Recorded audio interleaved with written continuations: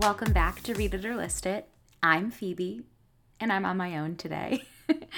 We have a special interview to share with you today with author Stephanie Dray, whose book, The Women of Chateau Lafayette, came out the very end of March. And this is an interview that I recorded with her while we were on our hiatus, and we would love to share it with you now. The Women of Chateau Lafayette is a massive historical fiction tome following the women who touched the life of the Marquis de Lafayette. So if you are a fan of Hamilton, you may find great joy in this story. It is available wherever you get your books, and it is a multi-generational story, and it follows the lives of three women, the wife of the Marquis de Lafayette, and we also go through World War I and post-World War II. And I hope you enjoy my interview with Stephanie. Welcome to Read It or List It, Stephanie. We are so happy to have you. I am a huge fan of your books. I think I've mentioned America's First Daughter on the podcast before, but we'd love if you could begin by telling our listeners a little bit about yourself and a little bit about your new book. Well, thank you for having me. I am Stephanie Dray, New York Times bestselling co-author of America's First Daughter and My Dear Hamilton. I love writing about founding mothers, and I'm back now with a new solo historical about our French founding mother, Adrienne Lafayette, wife of the Marquis de Lafayette, who, thanks to Hamilton, an American musical everyone now knows as America's favorite fighting Frenchman. The novel is about her legacy, his legacy, and the brave women who carried on that legacy in the world wars. Yeah, I loved how the structure of this book was a little bit different from the other books. I've read America's First Daughter, as I mentioned, and My Dear Hamilton as well. I actually used to live around the corner from the Grange in Harlem, so I brought My Dear Hamilton over to the park there, and I was reading it, and I was like, oh, this is so cool. But those were a little bit more linear of a storyline than this book. So, what was the difference in writing that book? Well, for this story, I wanted to make sure that each time period felt authentic. So I actually wrote each of the three stories separately, and then I wove them together. And this was harder than I thought it would be. I'm not sure that I would try this again, but I think it came out great. So I'm so excited that readers are responding to it. I was going to ask if there was a storyline or one of the characters that was easier to write or a favorite to write. We have Adrienne, who is the wife of the Marquis de Lafayette, Beatrice, and Marta.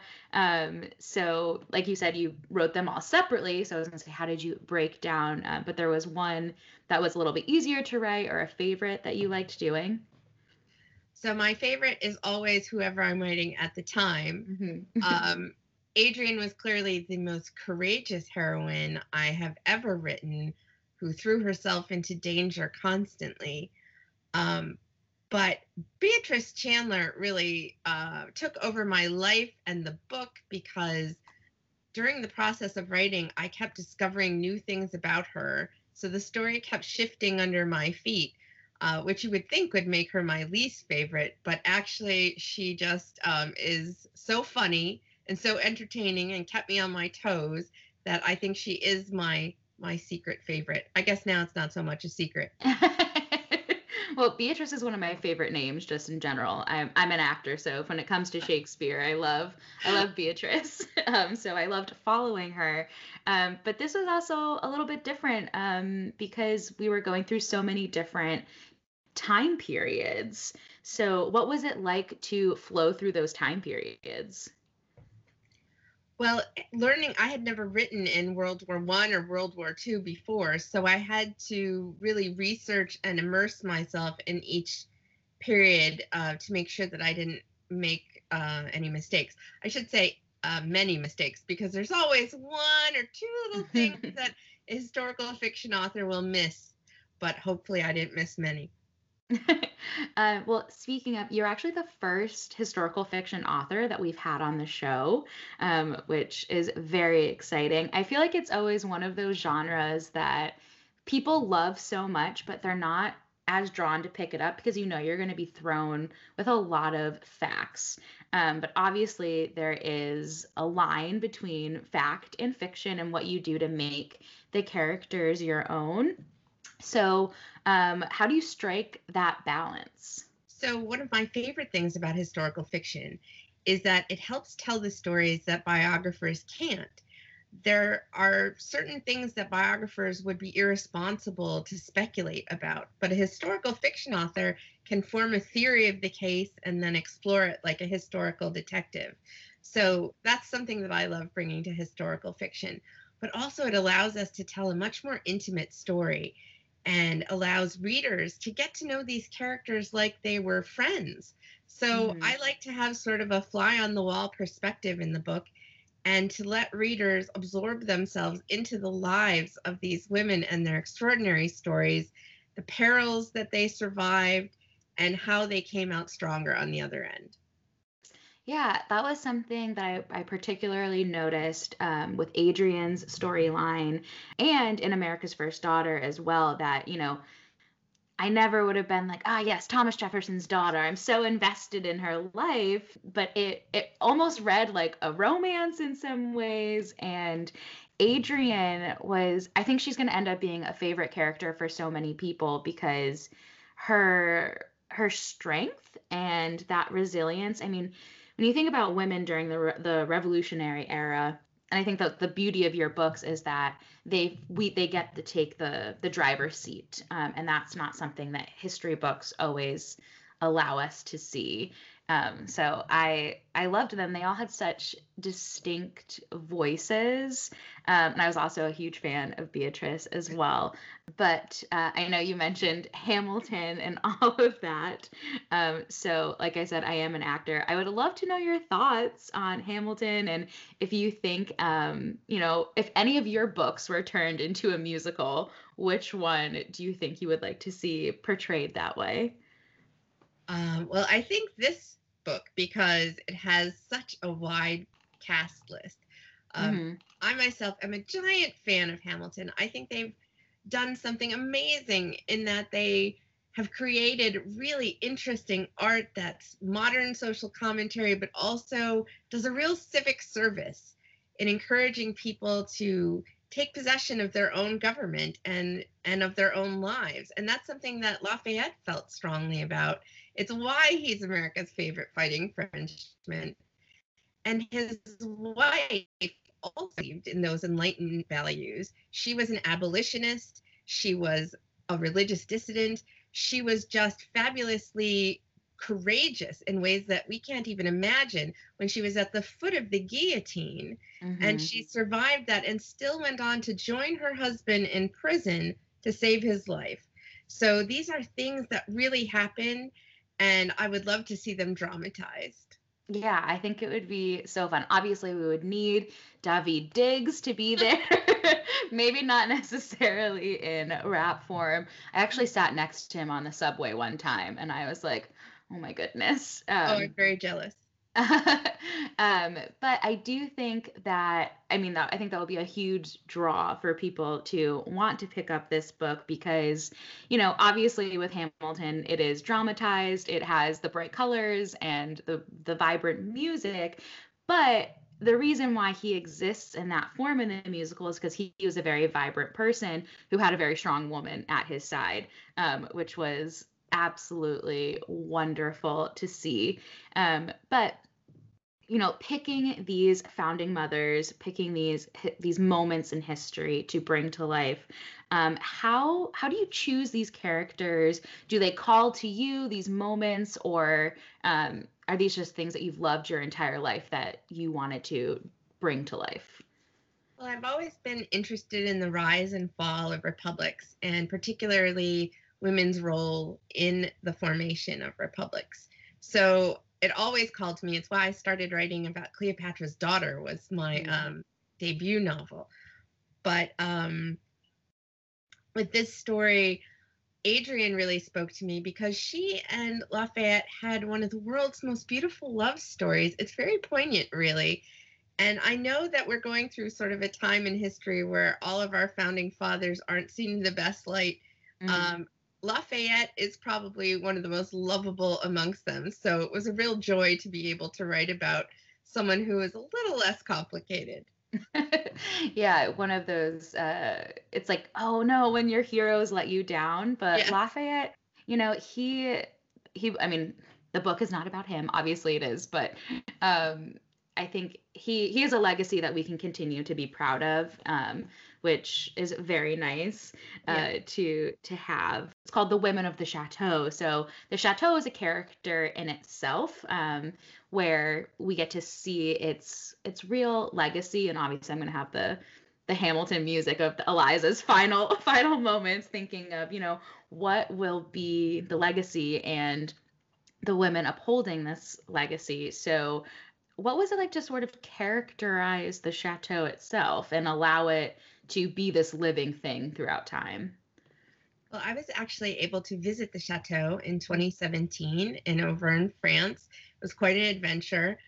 Being the historical nerd that I am, I got very shaky and nervous once we entered the castle. So my husband had to hold the camera, or else we would never have gotten a clean shot of anything. But I got to see all the treasures in Lafayette's treasure room that he had collected, like Ben Franklin's signet ring and a lock of George Washington's hair. And there used to be George Washington's dueling pistols in the treasure room, but they went missing, so mysteriously. I know the Nazis Hmm. or they were trying to hide them from the Nazis. So no one knows what happened to them. But I really loved visiting there and walking in the footsteps of these women and the history that this castle had seen. I kept thinking, if these stones could speak, what would Hmm. they say? And that's part of what I tried to do in the novel. Yeah, I'm a lover of historical homes. I grew up in New England, so actually the town that I grew up in was one of the ones that the British burned. Um, and so during, I think it was the 200th anniversary of the burning of Fairfield, Connecticut, they turned all of the fire hydrants into little red coats. They like painted them all, and so it was like red coat American soldier, red coat American soldier, and they still look that way today. But I equally love historical homes, and you get like chills walking through because, there's just something really magical about the past and what we've learned from it.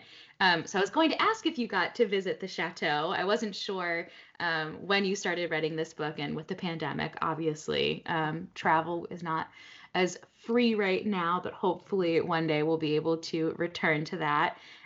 So besides the chateau, or maybe that was your favorite, what's the most special place that you've been able to visit for research?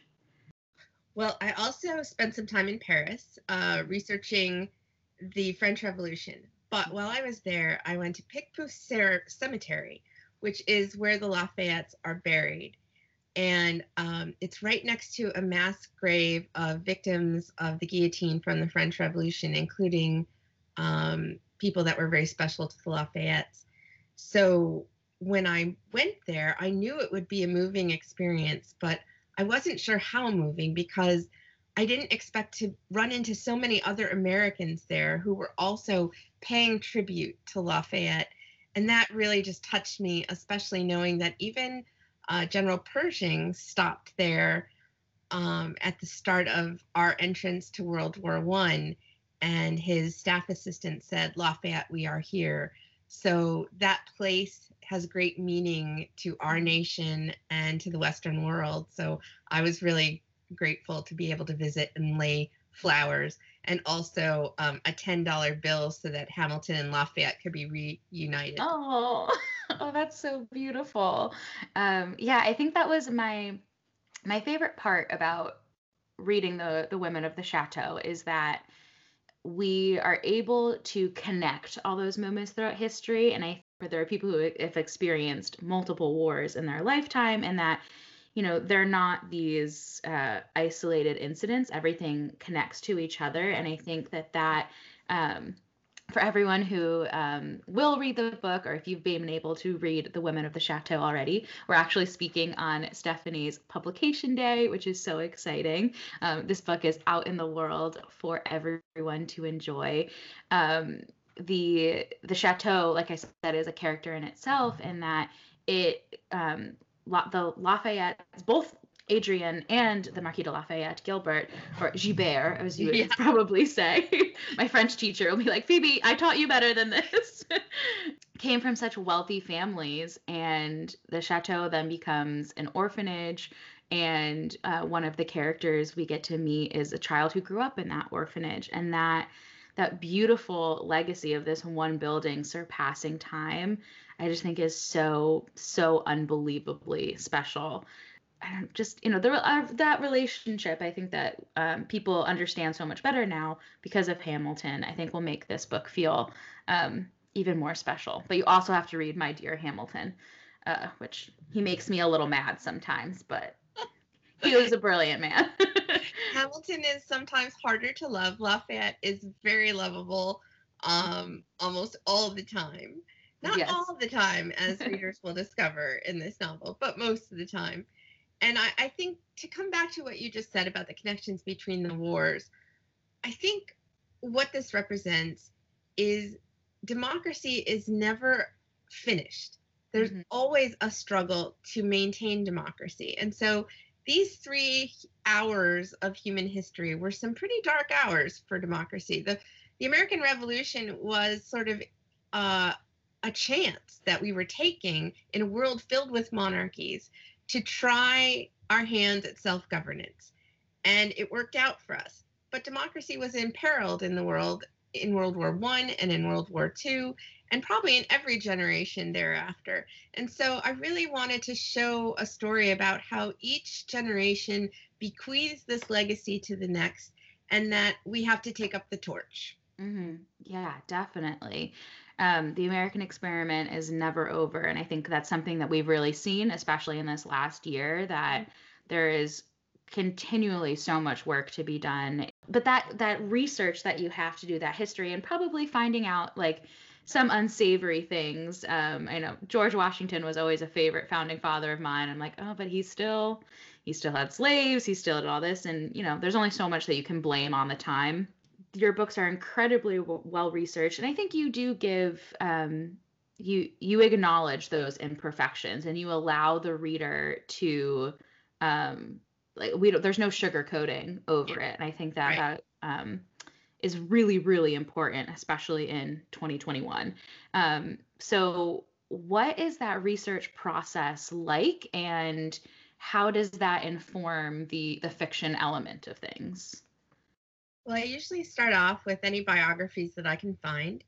In this case, there are plenty of biographies on Lafayette, a few on his wife, Adrian, and I like to use the letters that they've written to each other to take my dialogue from, if I can. The research project with Beatrice Chandler, though, was quite involved. I started out the story thinking I was going to tell the tale of a well-heeled social maven who turned her efforts to philanthropy and saved her marriage during the Great War. That is not at all what happened. When I went to the New York Historical Society, I discovered a packet of letters in her papers. They were unaddressed, and they seemed to be love letters. And the more research I did, I uncovered that these were written in code, and I had discovered essentially a century-old secret love affair. So I had to start writing the story all over again. And that's when I got a call from Beatrice's grandson, who helped consult on the novel. And he said, because of some papers that I had sent him, he said, I've discovered that my grandmother wasn't even who she said she was. In fact, Beatrice was a more extraordinary heroine than anyone knew. And so that is the third version of the story that I wrote for her, and the best version of all. Wow. I mean, truly, I feel like that's a side of the war of the Great War, of World War One, that we don't really get to see a lot of, especially from a woman's perspective. So I mean, I feel very attached to Beatrice's story. But wow, that's incredible. What does that feel like to uncover something? And like, I mean, number one, being able to be in contact with a family member, which obviously, I mean, I'm sure there's distant relatives that you can find from our revolutionary heroes, but knowing that that relationship is so close. What's that like? It was very nerve-wracking because I certainly wanted the Chandlers to like the book and Mm-hmm. to feel that I had honored um, this woman who I think is just fabulous. She's a wonderful heroine. So I didn't want to get anything wrong and I didn't want to upset them, but also having to deliver the news that, oh, your grandmother was having a love affair with a French officer was a little bit of a little bit traumatic for me. Luckily, the Yeah. family made it easy on me, and they said that they would have been surprised otherwise. Yeah, I mean, I feel like you accept the wonderful things, and that, I mean, it was just part of her story. And I mean, I think we're all, as readers, we understand that characters are not perfect because human beings are not perfect. Um, so that is, I mean, I just can't imagine what that's like to find these letters and be like, and like you had said at the beginning, while we were speaking, that, the story changed so much from what you imagined, which is just so unbelievably cool. All right. So speaking of research, what was it like to dive to writing solo again? Well, on the one hand, it's super fun because I get to have everything my own way. I don't have to negotiate over any chapters or wording.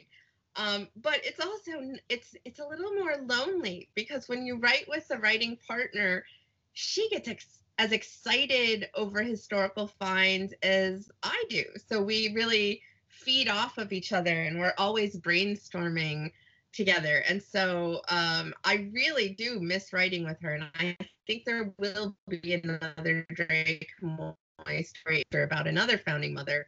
But first, she has a solo novel coming out about Churchill's spy mistress. And I have another novel in the works about America's first female cabinet secretary, Frances Perkins. I was going to ask if you were able to share what you were working on with us next. Oh, that's exciting. Very nice. So, how long does it take for you to finish a project? Because obviously, with all the research and all of that going into it, so when did you write The Women of the Chateau, and have you been waiting for it to come out for a long time?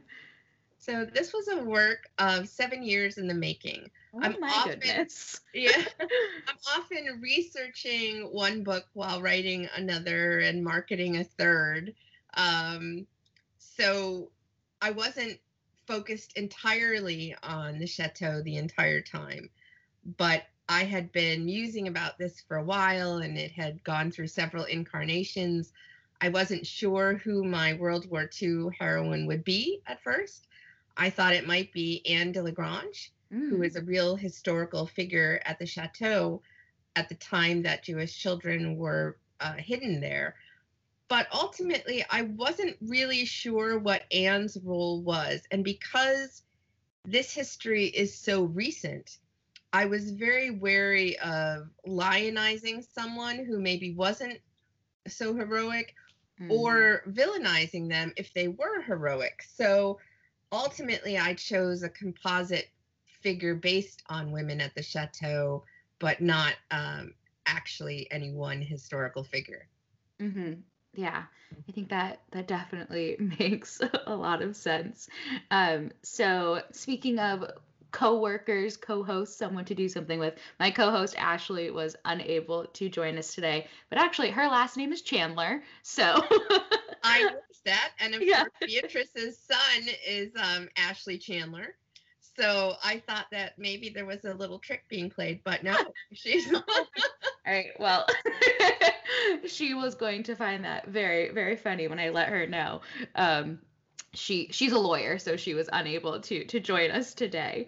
But something that we love to do on Read It or List It is book and song pairings. We're very inspired by music, so I don't know if you have a writing playlist or something that you like to listen to, but if you had to pair a song with the women of the Chateau Lafayette, what would you choose? Well, I think for part of it, we would use Yorktown from Hamilton, an American Musical. For Beatrice's story, I would often listen to Clair de Lune. And I also would spritz myself a little bit with that perfume that she wore, which I don't speak French, so I can't pronounce this right, but I believe it's L'air Bleu. Oh, no, yes, very nice. Yeah, something I love to have on when I read, they're called like ambiance rooms or ASMR rooms on YouTube. And while I was reading, I had on when it was Paris in springtime. So it was like lots of pretty pinks flowers were on the image, and then like French jazz and coffee cups and espresso and all of that. It was a wonderful little ambiance to read along with. Well, Stephanie, I'm so thrilled that you were able to join me today. If you can't tell, I am a huge fan and have just been fangirling, very excited about this. Before we say goodbye, if you have any final thoughts for our listeners, we would love for you to share them, as well as where they can find you, if you have any social media or anything like that. I would absolutely love for visitors or listeners to come to stephaniedre.com. I have a historical book of the month club that you can join, with a monthly newsletter where you can get free books and other little goodies. So I hope they'll visit. Awesome. Well, we will have all of that linked in our show notes, as well as on our Instagram, Read It or List It Pod. And The Women of Chateau Lafayette is available now wherever you get your books. Thank you so much for joining me, Stephanie. Thank you. Thanks so much for listening. I hope you enjoyed this interview. We have lots more interviews lined up for this summer. They're always something really special for us to do. And if you are looking to purchase a copy of The Women of Chateau Lafayette or any of Stephanie Dre's other books, you can head to readandwrite.com to find all of the resources mentioned in today's episode. Make sure to leave a review and a rating on Apple Podcasts. It's the best free way to support Read It or List It and helping us reach more readers. And as always, stop by today's Instagram post at Read It or List It Pod with your thoughts on today's episode. Thanks for listening, and we'll see you next time. Ashley, that's not as much fun to do without you. Original music by Jake Thorne. Podcast produced and edited by me, Ashley Chandler, and Phoebe Wright. You can find us on Instagram at Read It or List It Pod. All rights reserved 2020.